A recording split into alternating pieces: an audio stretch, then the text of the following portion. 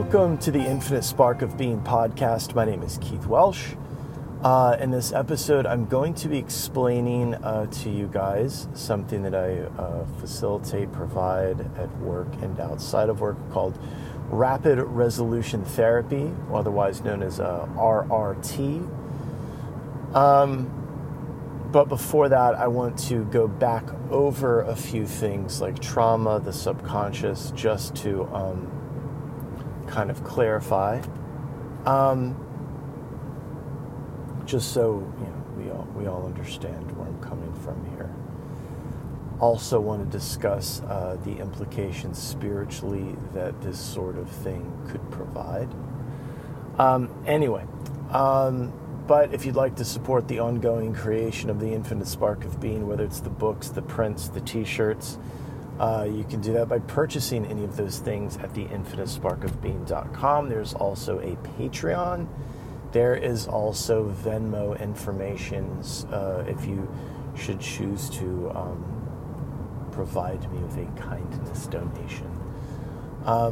Also, if you have questions about anything that I'm saying here, remember this is just my point of view. This is just my experience. It's not necessarily objectively real or true or whatever. But if you have questions, especially in topics like this, please reach out. A lot of you do, and it's always appreciated. Anytime I can further explain something, I appreciate you allowing me to do that.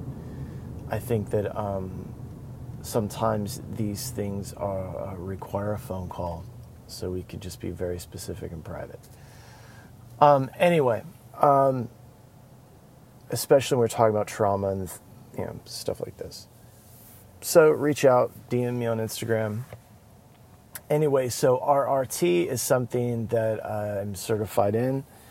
It was invented by a man named John Connolly. He is who I did my training with, rather than one of his associates, we'll call them. Interesting guy.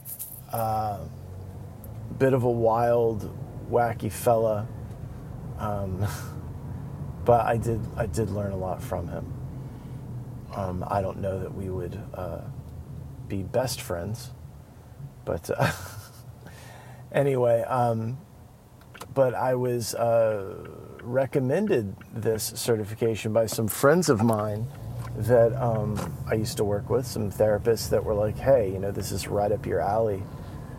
Just because it goes against the common, what most therapists are taught in college when they go to become conditioned and,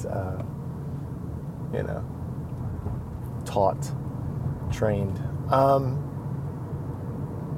But I come at it with a largely, Buddhist or Eastern understanding of the mind, how the mind works, why the mind does what the mind does, things like that.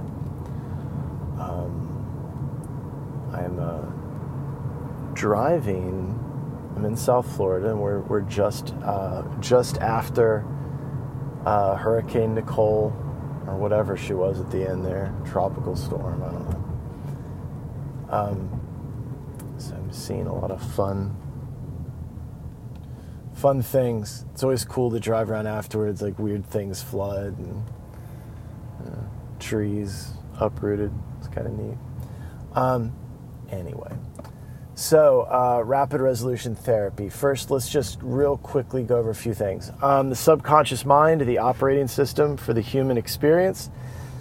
Your subconscious is subconscious, so it is outside of your conscious awareness as opposed to your conscious mind, which is within your conscious awareness, the thoughts that you are thinking, the thoughts that you are experiencing, that you're experiencing. Unlike the subconscious, which is kind of like behind the scenes doing things, but what it's doing is it's giving you your experience of life.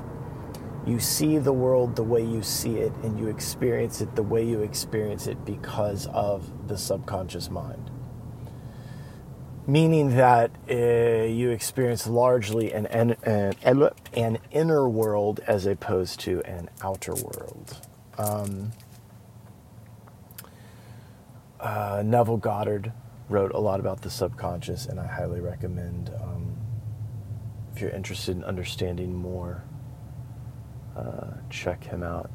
There is a truck next to me that might make a loud noise here in a minute. I can already hear it's rumbling. Or it won't, because we're at a green light and nobody's doing anything anyway. This episode will be part informational, part rant. At times I will reference things that drive me a bit crazy, not just loud automobiles, but things within the therapeutic landscape. Okay, so that's the subconscious. I also subscribe to the idea that the right side of the brain is all of our feelings, the left side is all of our logic, and things tend to get stuck. They can go unprocessed. The word trauma is interesting. Traumatic things can occur that do not necessarily traumatize you. And then things that are traumatic can occur that do traumatize you. Things that are not traumatic can occur that I wouldn't say traumatize you, but they definitely stick with you, which is why I like the John Connolly term stuck data. Essentially, all of our memories, everything that's happened to us is now data on our hard drive. It's in our memory bank, and as a memory, it is kind of coloring the way we see the world, which creates our beliefs and things like that. None of it which is objectively real. These beliefs are just beliefs. But, so someone like me who was abused for a very long time as a child, that 8-year period set up my subconscious to present a world to me that was largely threats and adversaries. And so my thinking, my conscious thoughts were overly concerned with threats and adversaries. And you could come along and say, well, Keith, the world is very safe, et cetera, et cetera. Like, no, it's not, and I can prove it to you, and this is my experience. I was abused. And I can throw that card down, and that usually shuts people up and prevents them from educating me on things because they're afraid to upset me. It's a very convenient tool to use. If you want people to leave you alone, you just say, well, in my experience. And then they just have to shut up. So try to not do that, actually. Try to give people time to speak to you. It will only help you. It won't hurt you. Rapid resolution therapy, it takes these stuck moments, these traumatic events, whatever you want to call it, and moves it from the right side of the brain to the left. So what tends to happen, and this is another thing that I tend to subscribe to, which is the idea that trauma is a memory problem, meaning that it is stuck in the right side of the brain, playing on a loop in the subconscious. So back to my trauma episode, the episode before this where I talked about the zebra and the lion. So I'm essentially experiencing this loop of the zebra, of me being chased by a lion rather, in the right side of my brain, in my subconscious, so my body on some level always feels like it's being chased by a lion. And it's not, and then if you confront me on my skittishness, I could, So, like with the abuse in my situation, somewhere in the back of my mind, in the right side of my brain, I was still being abused all the time. So I lived a life of fear, which for me manifested as aggression. I was a very aggressive thinking, aggressive acting person. Now I would say that, some people think that I'm abrasive and aggressive. I don't experience myself that way. But that's part of the dispute. But I don't feel like I need to be, right? I don't feel afraid in the world like I used to. I used to feel very afraid in the world. Now I feel very safe. So with these experiences playing on a loop with rapid resolution therapy, with RRT, I take it from the right side of your brain and move it to the left. And I do that several different ways. Whereas some approaches, and I will not mention them by name because I do not want to continue.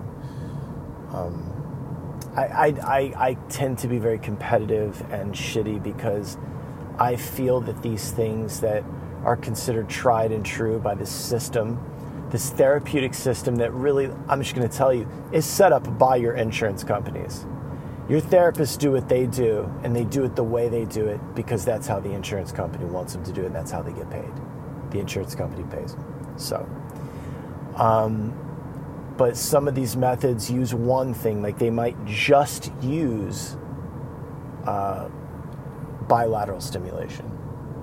But bilateral stimulation alone is not going to fully reprocess something, get rid of the roots, and move it into storage. Can it give you relief? Yes. But will it be ongoing? No. Neurolinguistic programming is great. And on some level, hopefully that's what your therapist is doing. But let's face it, they're not. And real quick, I am not telling you not to go to a therapist. Go to a therapist. But talk therapy does not work with trauma. And if your therapist is ethical, they will tell you that. It's just not, it just doesn't do it. It's why therapists send me people, not just at work, but outside of work. Right now, I'm working with a young lady that's referred to me by her therapist, and the therapist is a friend of mine.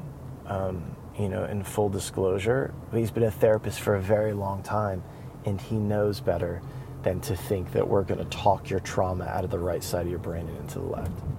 He knows that. Therapy is good for establishing, like starting to notice patterns, bringing things to light, stuff like that. But you're not going to move a traumatic experience through talk therapy. That's why therapists get certified in certain things. So they can actually help, like EMDR, RRT, hypnotherapy, whatever the thing is. So what typically takes EMDR 8 to 12 sessions, I do in one session with RRT. Within the RRT space, we understand that if it does not work, it is my fault, not yours. It's never you, it's me. This works because this is how the mind works. I push this button, this thing happens. That's how it works. You are not special, you are not terminally unique, and you are not broken. I just need to be really good at my job. I keep track of a lot of people over time, making sure these things stayed in storage, and so far so good. Over the years, I have never encountered anyone of the hundreds and hundreds of people that have said, oh, well, it came back. It didn't. I will be forthright and tell you that there were 3 sessions that I would deem unsuccessful. One, the young lady needed to be medicated, and later on we continued the session after she got medicated because she was just too bonkers to get a hold of. We had a good laugh about it, but it was like I stopped her halfway through. I was like, has your therapist ever talk to you about medication? She's like, do you think you need to be medicated? It's like, yes, please. It was wild. We had a good laugh about it though. Another one, the gentleman was so detached from what he had done that I said, look, man, you're having trouble pinning this down, so why don't you just write out a trauma timeline for me? And he never did.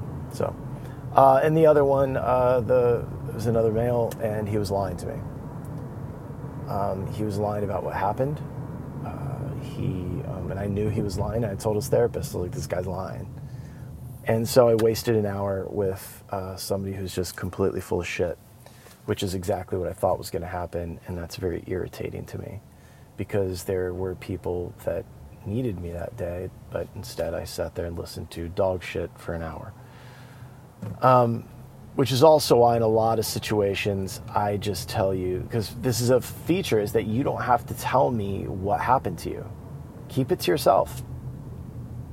I can figure out what's going on and what I need to do just by asking you some simple questions.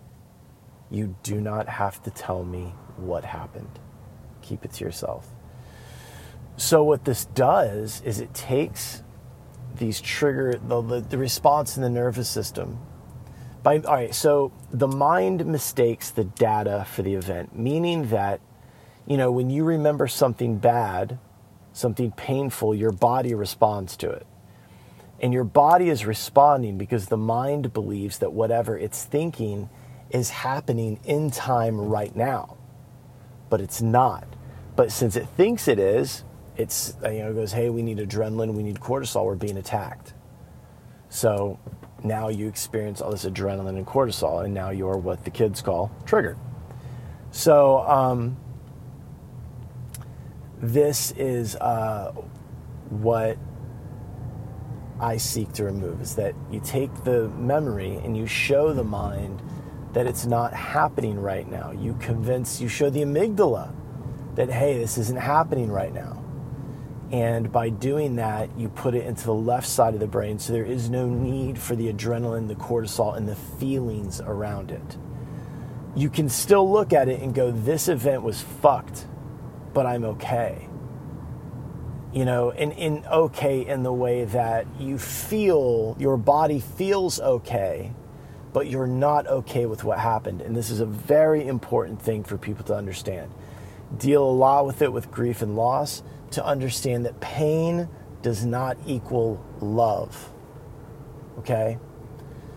Your level of hurt around the loss of this person is not equal to the amount of love you had with them, for them. And that's something that people have got to understand. A lot of people confuse those two, and there's somewhere in their mind they start to equate their feelings of pain with how much they loved somebody. Or their feelings of pain with how upset they are about something that happened to them. So I spend a lot of time with people going, look, you feel okay, your body feels okay, but that does not mean that you're okay with what happened. It does not mean you have disassociated, it doesn't, right? It just means that, hey, we moved this thing, okay? That all or nothing thinking is very dangerous, but it's very common. Especially in the minds of people that have addiction issues. They're very much all or nothing kind of thinkers. But, it's like that thing, like within the occult, you have to be able to hold two diametrically opposed ideas in the mind at the same time. And that's life, being able to understand that it's horribly beautiful, right? What's that Ram Dass thing where he's like, if I tell you a baby dies every 45 minutes, it's very tragic. But what if I tell you a baby's born every 45 minutes? Like, what are you going to be, happy or sad? Or both? Man, that is sad. This is also good. That's life. So through bilateral stimulation, neurolinguistic programming, a smidge of hypnotherapy, and some breath work, RRT moves the trauma. All of us RRT facilitators are not created equal. I am obsessed.